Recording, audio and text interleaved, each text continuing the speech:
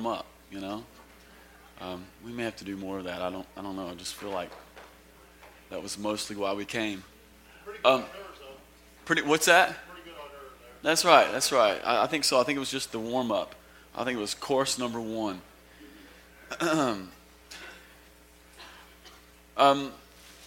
Most of you guys know that last week we took up a special offering for the worship team. Here's the deal. Most of you guys were gone, visiting family and whatnot. And even though we had a really tiny assembly of people here last week, we had a really good offering. And I want to take up that offering again. So if we got some ushers or just some people who can quickly ush. I need some ushers. Quickly. Because here's what I want to do. I feel like there was a lot of people who were gone last week who wanted to bless the worship team. And so I just want to pass the hats on that again. Is that all right? So if you intended on giving in and sowing to the worship here at the Vineyard so that we could just bless those guys and signal to them that we really love and care for them, then why don't we just pass the hats one more time around, because I just feel like that's super important. While the ushers are ushing, we have a guest, a brand new guest. Kelly, why don't you stand up, show everybody baby Lyric. Oh.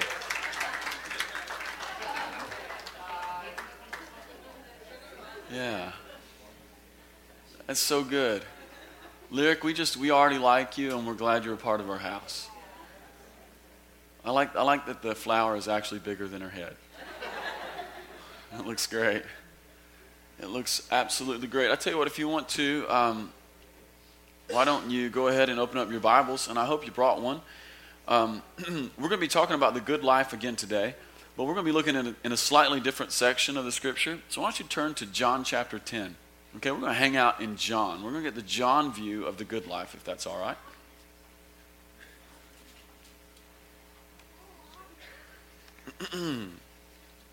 Yeah, I just feel like singing. They just warmed me up. That's all they did. They just warmed me up. Yeah, we'll start in John chapter 10, and we're going to start in verse 10. It's the verse we've been starting with every single week in this series, and this is what Jesus said. He spells everything out for us super clear. He says, the thief comes only to kill, I always want to start with kill, to steal, to kill, and destroy. I have come that they may have life and have it to the full. That's a good word.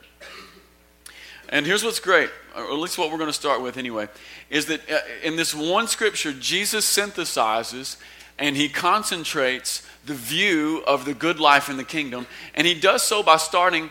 And when he starts with this little phrase, the thief comes to steal, to kill, and destroy, and that I may have come that they may have life and have it to the full. What he's doing is he's distilling for us who the players in the good life are. And when it comes to the good life, here's what you need to know. There are only 4 players in the good life. There's the thief. That's the devil. There's the shepherd. You can read the rest of it, and we will, in John chapter 10. There's the shepherd. That's Jesus. And then there's you and me, okay? Those are the players in the good life. And the other thing you need to realize is this, is that this morning, you're either being stolen from or you're being given to. You're either being stolen from or you're being given to. You're either being led on a path toward death or you're being led down a path toward life. And you're either being destroyed right now or you are in the process of being redeemed and reformed and restored. I can't read it any other way. Maybe you can. You are either right now this morning in the purple chair, you're either being stolen from or you're being given to.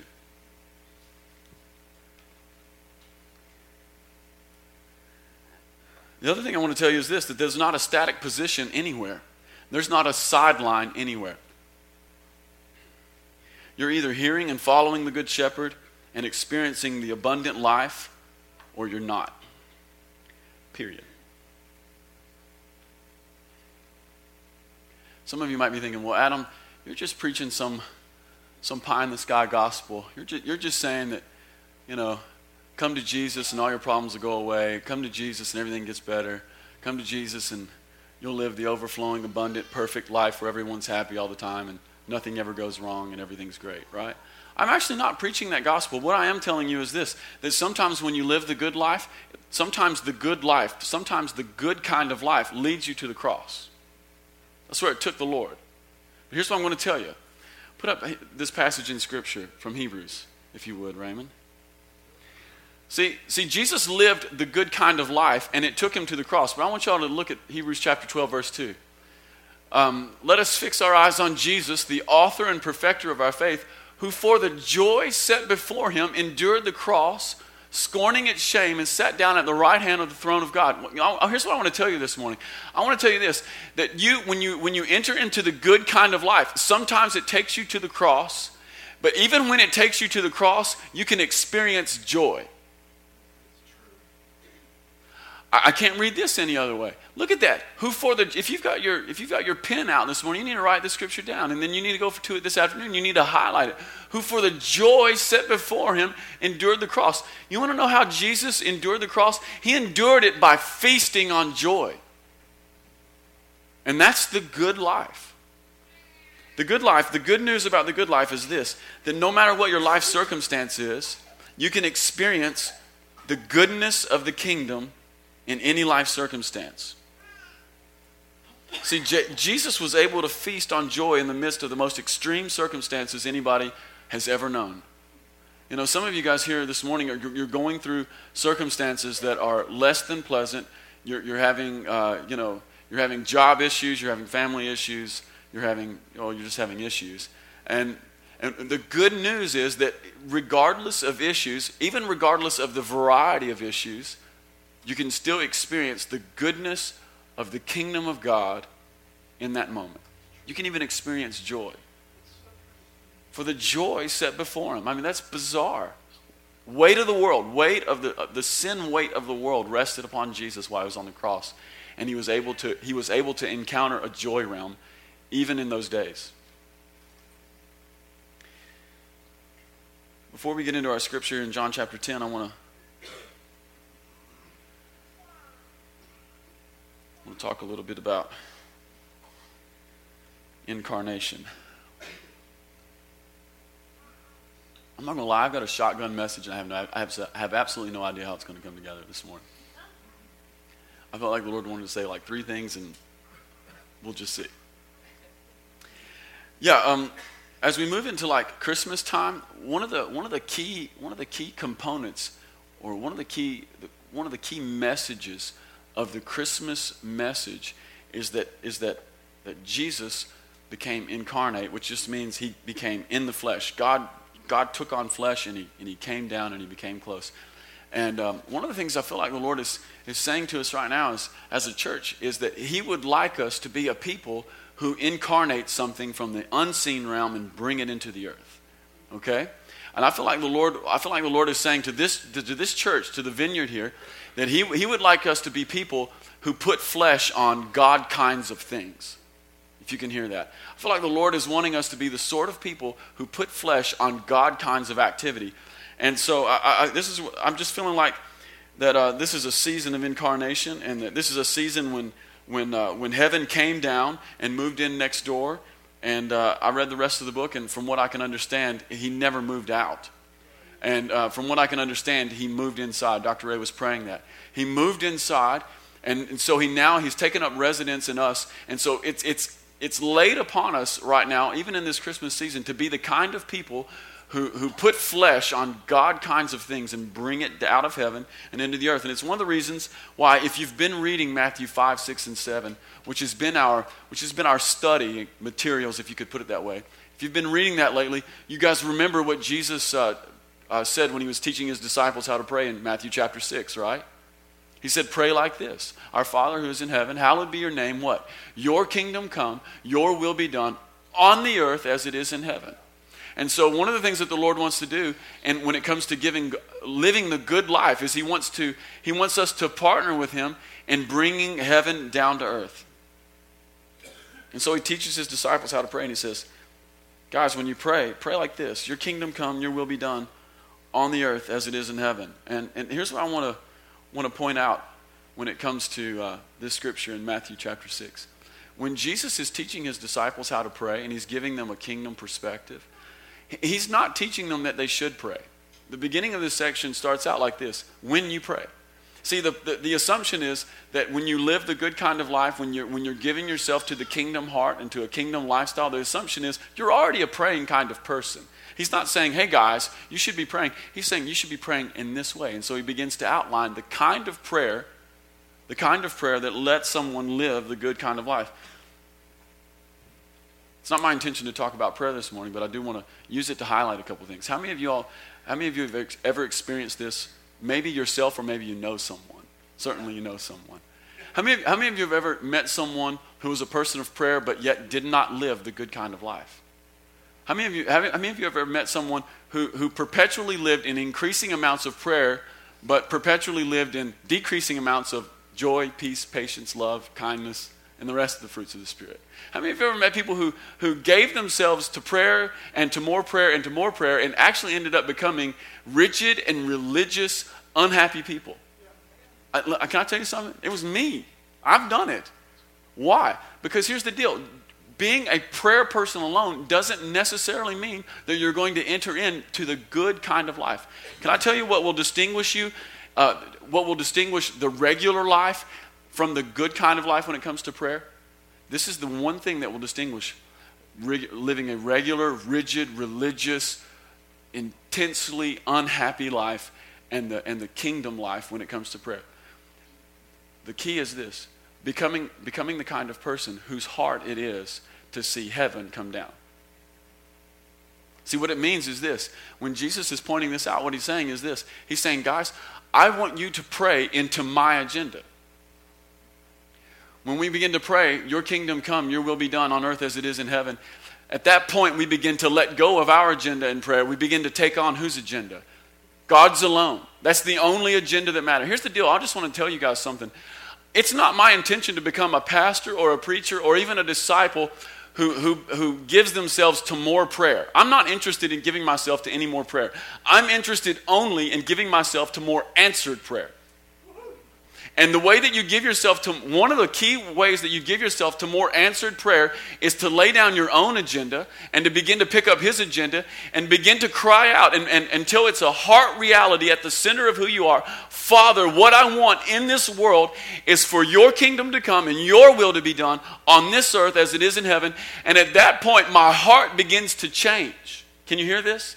Your heart begins to change, and you become the kind of person who isn't always looking inward at my own selfish desires, and we begin to look outward at what heaven might want to do and on whom heaven might want to jump, if you can hear it that way. I want to tell you, one of the reasons that people get so frustrated in prayer is because they've only picked up their own burden in prayer. Picking up your own burden in prayer is the number one way to end up burnout, rigid, religious, frustrated, mad at God. Bottom line. Here's the deal. Sometimes God will answer the prayer that's of your own agenda. You know why? Because he's just good. He's just really good, and he really likes you, and he really likes the people that you're praying about. But here's what I want to tell you. I've used prayer as sort of this backdrop a little bit this morning. And I hope it's become abundantly clear over the last few weeks that living the good kind of life, it isn't about religious duties that we stack up. It's about having a new heart. The good kind of life comes from a good heart. Everything comes from the heart. Every single thing comes from the heart.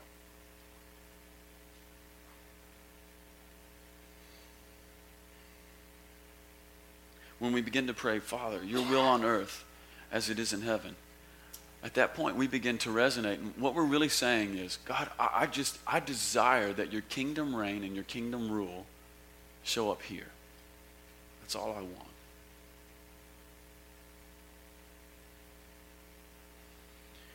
Here's the other thing I want to say about that.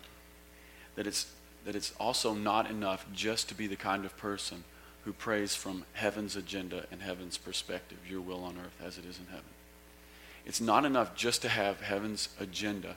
We have to be willing to be the person who's heaven's solution. Okay? One of the things I've seen about the life of Jesus, and I've even noticed, I told you this, guys, this is going to be a shotgun message, all right? One of the things I realized about prayer is this, that when we tune our hearts to heaven's agenda, when we begin to literally vibrate like the string on a guitar with heaven's agenda, when we begin to on the inside resonate with on earth as it is in heaven, that's the first step. But if we're stuck in a reality that says the solution to God's agenda is going to be God doing something in someone else, then we've missed the point. And Jesus is, here's the remarkable thing about Jesus' life, is that he's teaching his disciples how to pray in this way. He was the person who prayed this way more than anyone who's ever lived, and he was always available to his Father's will to be the solution for the moment. You want to break out of frustration? Get heaven's agenda and begin to turn your heart to the Lord. And this is where it gets risky. You turn the heart to the Lord and you begin to say, Father, I want to be your solution for the agenda. I'm willing to be the solution.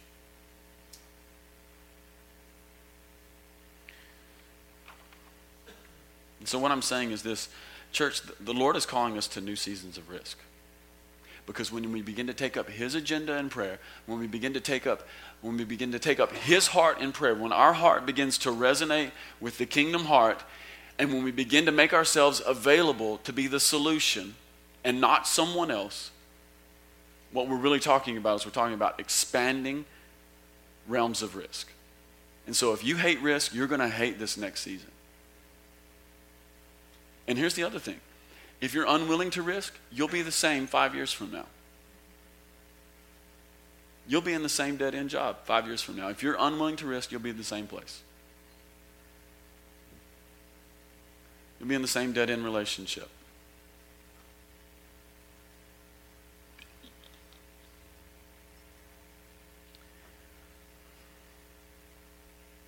So the good life flows from the good heart. A willingness to resonate with heaven, and then also a willingness to be the solution.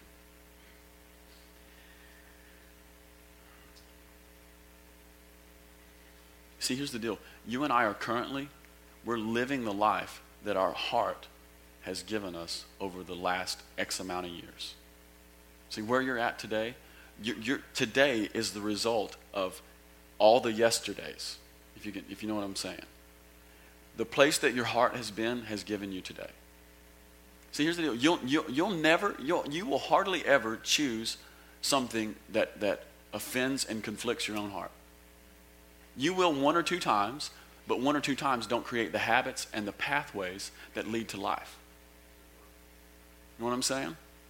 You'll do it one or two times. So the life that you're living now, the places that it's good and the places that it sucks, is a result of the heart condition of your life for the past however long you've been alive. Because your mind and your body will always, always, always live out of your heart. I always tell people to live out of the heart. The truth of the matter is, everyone in the room is living out of their heart right now. Some of us are just more bound up in fear than others. Some of us are more averse to taking risk than others. So this is a new season of risk, and so the Lord is saying, I want you guys to take new steps in risk, because the good life is out there in risk. It's out there in acquiring a kingdom heart and the willingness to be the solution. I was reading something a couple weeks ago that has been blowing me away. See, Jesus embodied the good life because he lived from a good heart. There's some strange scriptures in John chapter 4 that really speak to this. In John chapter 4, this is where Jesus is with the woman at the well, and he's with the woman at the well, and he's there alone, and he's there alone because he sent his disciples off to this little Samaritan town to get some food, and so they come back, and they end up becoming very surprised, and they're surprised by about three things. They're surprised, number one, because Jesus is talking to a woman, and men didn't talk to women alone, for darn sure. It was social taboo. You just didn't do it. They were also very surprised because he was talking to a Samaritan non-Jewish woman, and that was like double no-no. It was like, are you kidding me? You're talking to like the half-breed woman. I mean, that was the mindset of the day. Okay, so Jesus is just annihilating all social norms. And the third thing they're surprised about is they're surprised by what Jesus said. They're surprised. He says, I have food that you guys don't have any idea about. Then his disciples said to each other, could someone have brought him food? And then Jesus says this, my food is to do the will of him who sent me and to finish his work. Okay? Now here's the thing. Jesus they're surprised by three things. He's talking to a woman, he's talking to a Samaritan, and he's not hungry. And he says to the guys, you guys don't know about all the food I've got. My food is to do the will of the one who sent me and to finish his work. And so what's the point? The point is this, that when our hearts begin to, not in a fake way, but in a real way, when reality sets in, when my heart begins to beat with the heartbeat of heaven, when I start to catch the rhythm of heaven, it becomes food and nourishment for my physical body. If you can hear that. See, Jesus lives the good life because he's living from the good heart. And what is Jesus' heart? His heart is to do the will of him who sent me and to finish his work.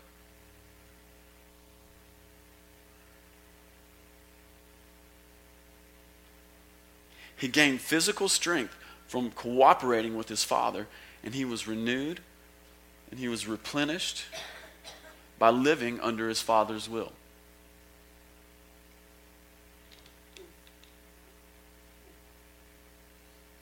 I'm going somewhere, so hang with me, okay? Jesus was renewed and he was replenished by living under his Father's will. See, the currents of culture, they flow in a certain direction.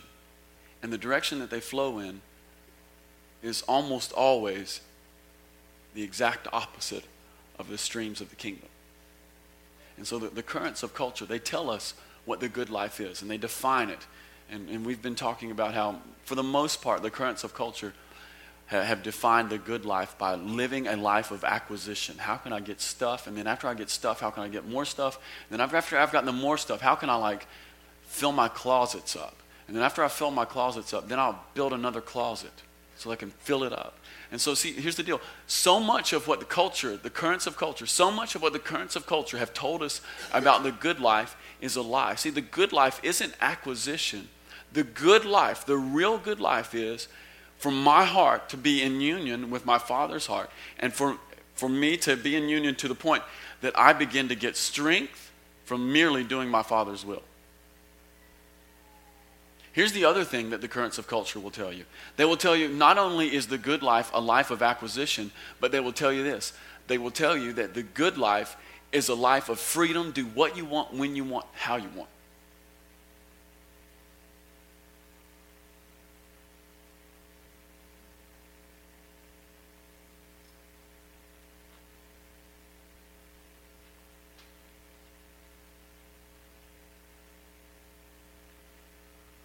How many of you guys have ever heard this little saying, you are what you eat? My wife has heard that. You know what? It's actually true. You are what you eat. And I'll tell a story on myself. Most of you guys know I really like Coca-Cola. I have a love affair with Coca-Cola. I am an addict. And for me to break my addiction with Coca-Cola, I would probably need his 12-step program. In fact, I'd probably need to check in somewhere for 4 or 5 months. I'd probably need counseling and a 12-step program and isolation for 4 or 5 months. I'm being a little silly, but I want to say something. Here's the deal. You realize this, that if I keep drinking Coke the way I drink Coke right now, I'm on a one-way street to diabetes. You think I'm joking. I'm not, okay? You are what you eat. If I keep pounding these Coca-Colas every day the way I'm pounding them, my metabolism is one day going to catch up with me. I'm going to end up 40. I'm going to end up with a big old apple shape, and the next thing you know, I'm going to be giving myself insulin shots in my stomach. It's true. Here's the worst part. I know all of that, and I still do it. Stop.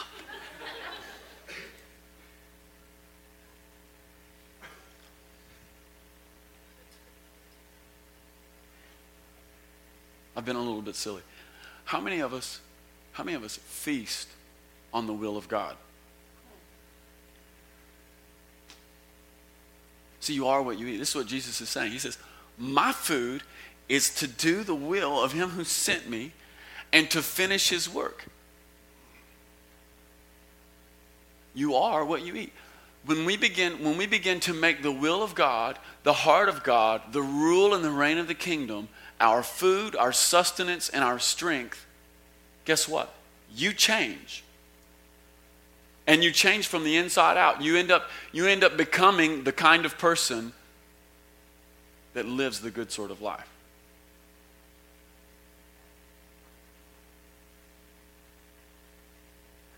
And so gaining the good heart is about gaining the Father's heart. And so I just want to read some scripture. Let's look at John chapter 10. We're finally there.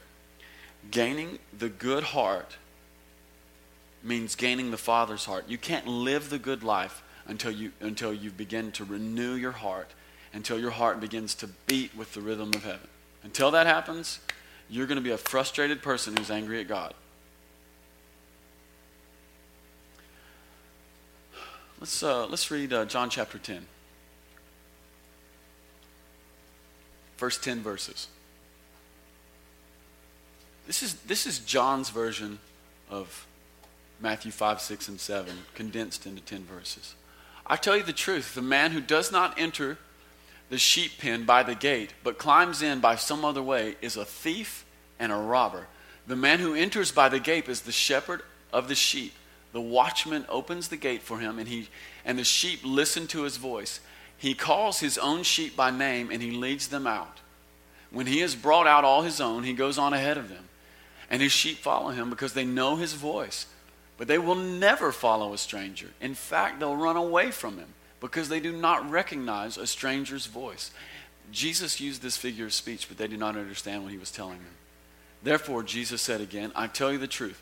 I'm the gate for the sheep.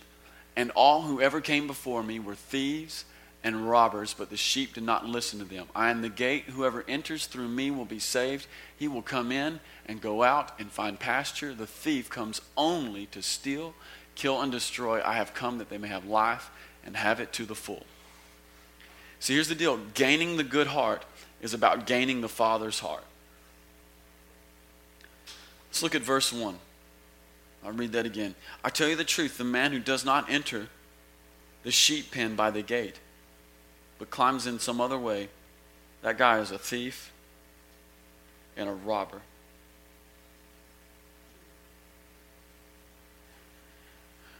I want you guys to imagine a sheep pen.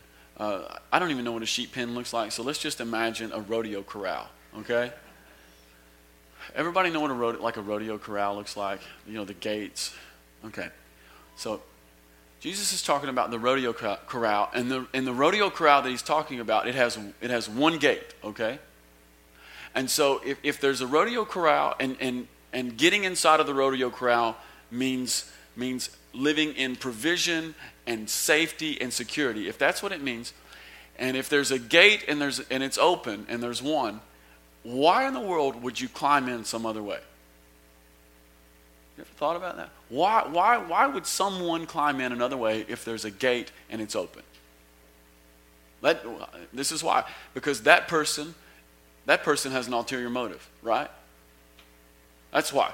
So to climb into the gate is to exhibit some sort of an ulterior motive. And here's basically what it means. It's to climb into the gate, to climb in some other way other than going through the gate, is to have an ulterior motive, and it's to try to attain the benefits of the sheep pen without what? Without going through the gate.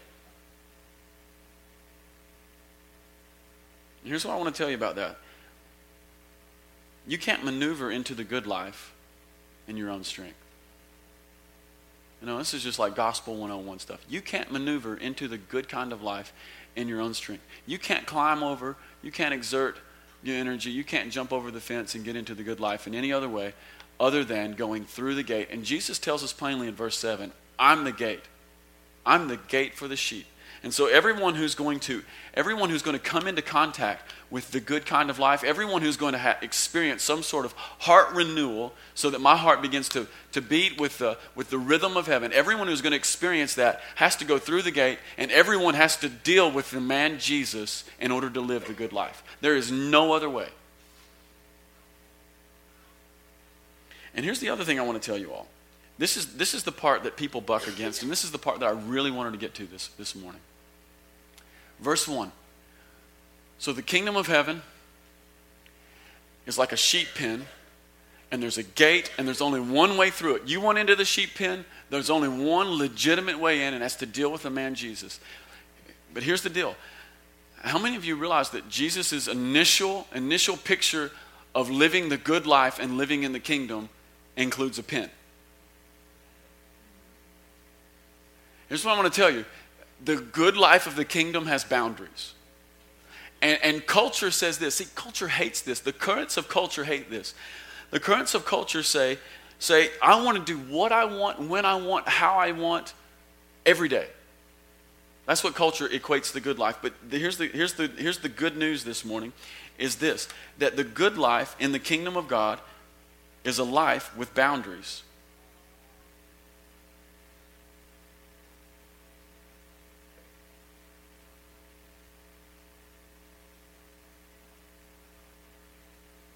It's a life of boundaries. And it happens as we encounter Jesus and we pass through his gate. Here's the deal. How many of us want to hang on to anger? Anybody in here want to hang on to anger? Anybody hoping that they could be more bitter at 40 than they were at 30?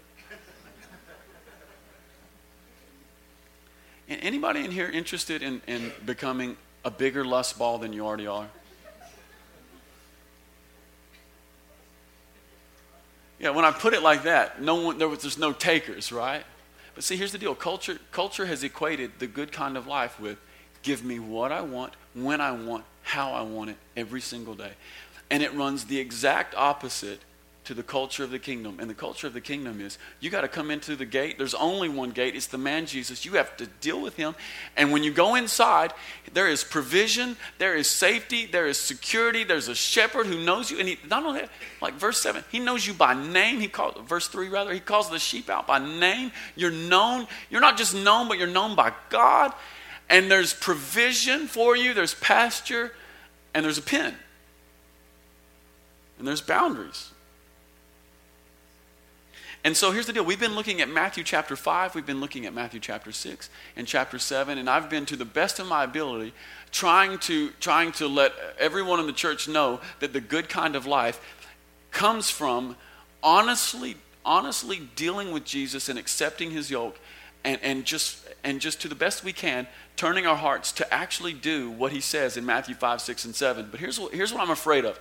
I'm afraid of, even in this church, there are some people who think, I don't want to do any of that because it's just religion and it's just more rules. All you're doing, Adam, is you're taking rules and you're adding more rules. You and Jesus, Adam, you're just taking the rules and you're making more rules. You know, before I started looking at Matthew 5, 6, and 7, I was okay because I hadn't killed anyone and I hadn't slept with anyone who wasn't my wife, but I have tons of anger and I have tons of lust and I don't want to deal with that. And all you're doing is adding rules to the rules. And here's what I want to tell you. Am not. That's the only explanation I have. Am not. Here's what I want to tell you. Freedom isn't, even though culture tells you this, freedom is not getting what you want, when you want, how you want it. Because here's the deal. Freedom can't be real freedom if it leads to destruction. Holy smokes, it can't be freedom if it leads to destruction. It's not real freedom. Here's what Paul says about freedom. You all know this. Where the Spirit of the Lord is, there is liberty. Where does freedom come from? It comes from being around the Lord. And look at what John tells us. Jesus says this, I tell you the truth, the man who does not enter by the sheep pen by the gate, but climbs in some other way is a thief and a robber. Verse 7. I tell you the truth, I am the gate for the sheep. Everyone who comes in through the gate comes into the sheep pen of God. You come into the provision, the protection, and the presence. That's the main thing I want to get to here. You're coming to the provision, the protection, and the presence of God. When you encounter the presence of God, what you've actually encountered is the good life and the most free life that you can actually live.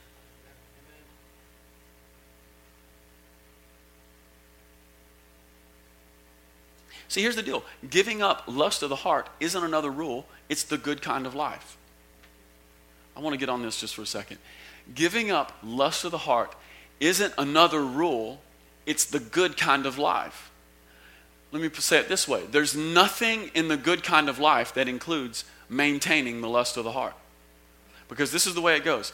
The lust of the heart is here today, and it's here tomorrow, and it's here the third day. About the fourth day, the lust of the heart isn't satisfied with just being the lust of the heart, so it morphs and it becomes fantasy. It looks for agreement in the mind. It becomes fantasy.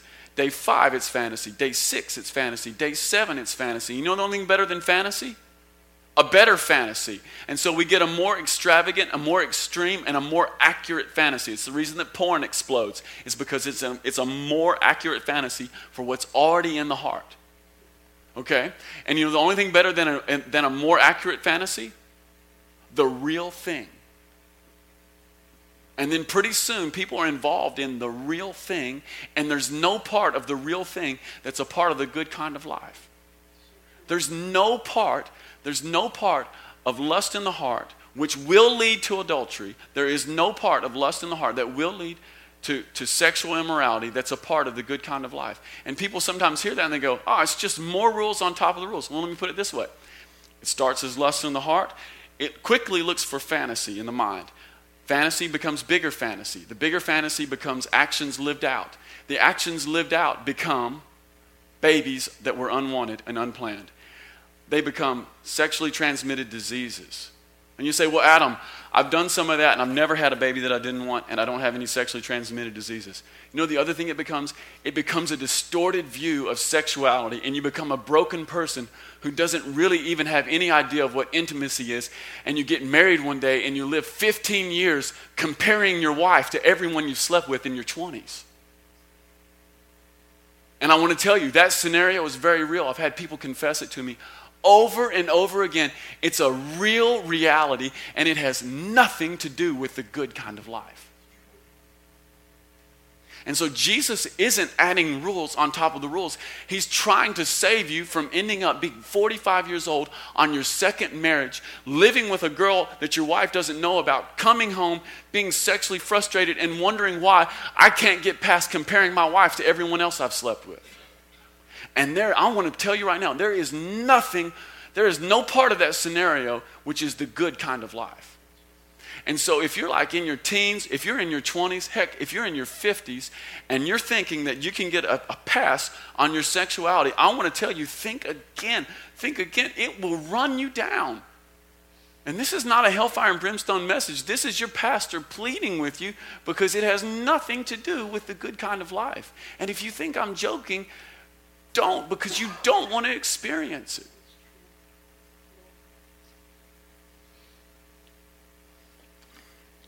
See, here's the deal. Sexual intimacy has one place. Sexual intimacy has one place. Marriage between man and woman. That's it. You know why? Because intimacy is based upon shared experience. If you can hear this. Intimacy is based upon shared experience. And when I begin to take something that is fragile and is meant to be shared between one man and one woman within the covenant of marriage, which means forever. When I do that, when I break that, what I end up doing is I end up diluting intimacy. I get married one day and I wonder why my wife and I have no intimacy. It's because I've diluted it. I've spent my whole life diluting it. And I wonder why. Well, marriage is supposed to be great. Why is my marriage not great? It's because you spent your entire life diluting intimacy. See, sexual intimacy is built. It's built in such a way that it's only for marriage. It's the only container that can hold it appropriately. And so to put sexual intimacy in any other container is to actually begin to forge. I want you to get a picture of this. Putting sexual intimacy into any container other than covenant marriage is to begin to go into the woods, not just to the woods, but to go into a jungle. It's to begin to go into a jungle with your machete and to begin forging pathways that God didn't want to clear. And the next thing you know, you're married or you're 15 years down the road, and what you've done is you've spent 15 years building pathways of the heart. And it used to be a pathway, and now it's a super highway. You go, man, it's hard to get out of. Yeah, it's hard to get out of. It's a super highway. It used to be a jungle. You made a path, and then you went back and revised your path, and you made a super highway.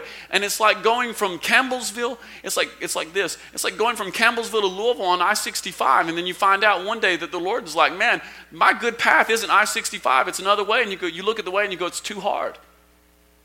I can't do that. God requires too much. No, he doesn't. You just made a super highway. We've been beating up on lust. It's just that it's an easy target, and it ruins so many people.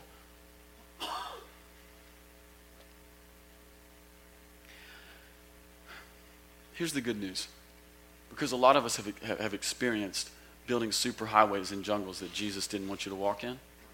A lot of us, even in the room, have pulled out machetes and built at least pathways in jungles that Jesus never intended you to go in. The good news is, even if you've built a path or a superhighway in a jungle that the Lord never wanted you to step your foot in, he can heal it. Okay? That's the really good news. But here's the other side of it.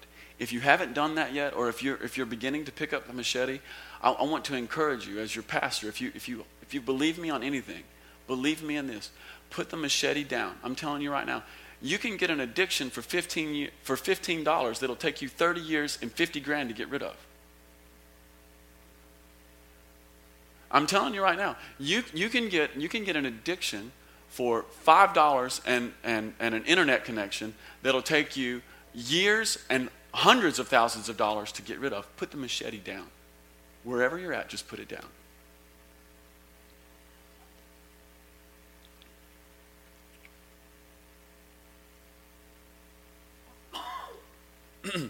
Verse 3. Man, it's getting heavy in here. Don't shout me down because I'm preaching good.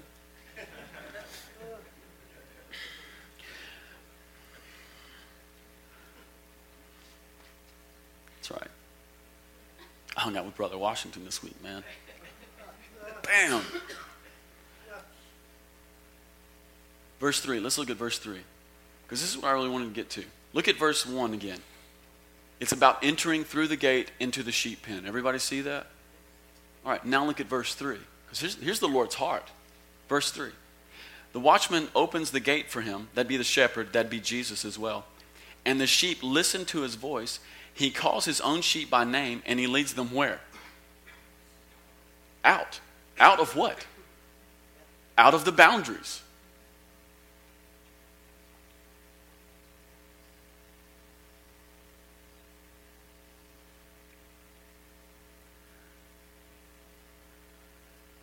Here's what the Lord wants to do.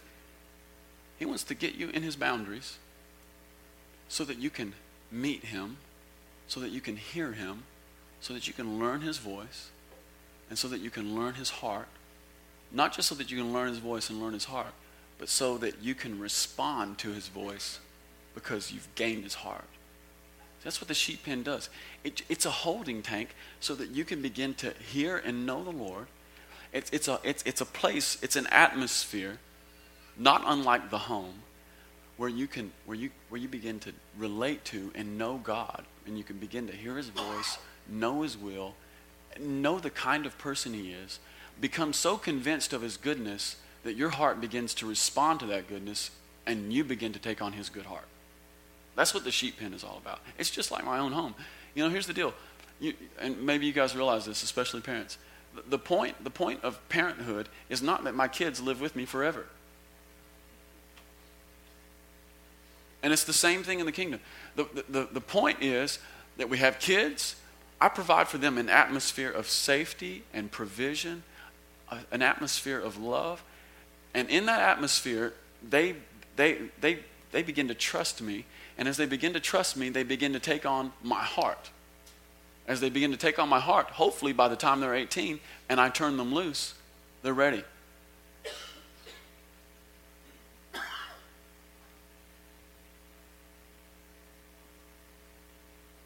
See, my kids are absorbed in the family culture. But at the same time, home was never meant to be a permanent place. And so you enter the sheep pen by the gate. You go into his provision, you go into his protection, and you go into his presence. And in his presence, you meet unlimited liberty. And it's the unlimited liberty of his presence that leads you out of the sheep pen. Now, and some of you are pretty smart, and you're thinking, well, Adam, are you saying that one day we won't pray, and we won't fast, and we won't be givers, and we won't be forgivers, and we won't be we'll go right back into anger and lust and manipulating people with our words and hating our enemies? Are you saying that all that stuff in Matthew chapter 5, 6, and 7 is just temporary? We just do it for a little while and get stuff together, and then we go back out and do whatever we want? No, I'm not saying that at all. I'm saying that the sheep pen, Matthew chapter 5, 6, 7, being in the Lord's boundaries, living within his boundaries, turning our heart to him in that way is just like home. And hopefully when home is really good, the culture of home becomes so pervasive that it gets on the inside of you for real. And even when you leave, you're at home. See, here's the deal. I don't worry about my son River within certain aspects, but because I've taught him a few things at home. And when he's out and he's away from me, I know he's going to do what he learned at home. Because we've established the culture, we've imparted the culture to him, and now it's on the inside.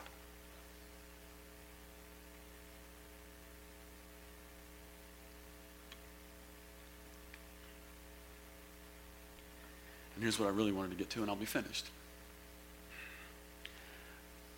Verse 3, the watchman opens the gate for him, and the sheep listen to his voice. He calls his own sheep by name, and he leads them out. When he's brought out all his own, he goes on ahead of them. And his sheep follow him because they know his voice. See, the boundaries of God are about establishing a place where we can know the voice and the heart of God. And here's what I wanted to get to. We welcome the boundaries of God. Here's the deal. I welcome the boundaries of God into my life because what God really wants to do is he wants to take us out of his pen, and he wants us to establish the good life and the boundaries everywhere we go. He wants to impart the culture of the kingdom into us, and then he wants to release us to be the kind of people who take the boundary of heaven, the invisible boundary of heaven, with us. I was reading the other day. There's this really hilarious, but very serious website. It's called Triple X Church. And they're a ministry who help people break out of porn addictions. And I was reading it a couple weeks ago, just preparing for a message. These guys are unbelievable. It's a couple pastors, and they have this ministry. And they have a ministry, basically, it's aimed at two things. Number one, helping people break free of pornography addictions. And then the other thing they do is they have a ministry to the adult industry in Las Vegas, okay? This is how extreme their ministry is. They go to the big porn conventions in Las Vegas. I mean, there are naked women everywhere at these conventions. There's every kind of awful thing that you could ever imagine there. Not only that, but a couple of these guys have a team, and they go in teams, and they sometimes go into strip clubs, and they rescue strippers out of a lifestyle of just immorality and self-hate. Now you go, ask yourself the question, how can a guy go into that atmosphere and not be polluted and contaminated and ultimately brought down by it? Because he's got the boundaries in his heart. I'm telling you right now, I'm not going there. But here's the deal. It's actually possible. You know, Jesus could actually walk right into there and it would be fine. See, Jesus has got kids who are doing it right now. See, here's the deal. It's about establishing the boundaries of the heart. And the first step in establishing the boundaries of the heart is to realize for real that it's not more rules. It's not God trying to take all the fun out of life. It's actually God trying to protect you from a great deal of pain. Amen? Amen. If you're on the ministry team, come on up this morning.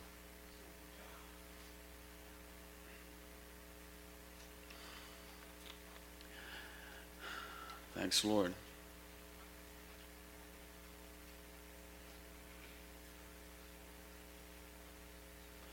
Thanks, Jesus.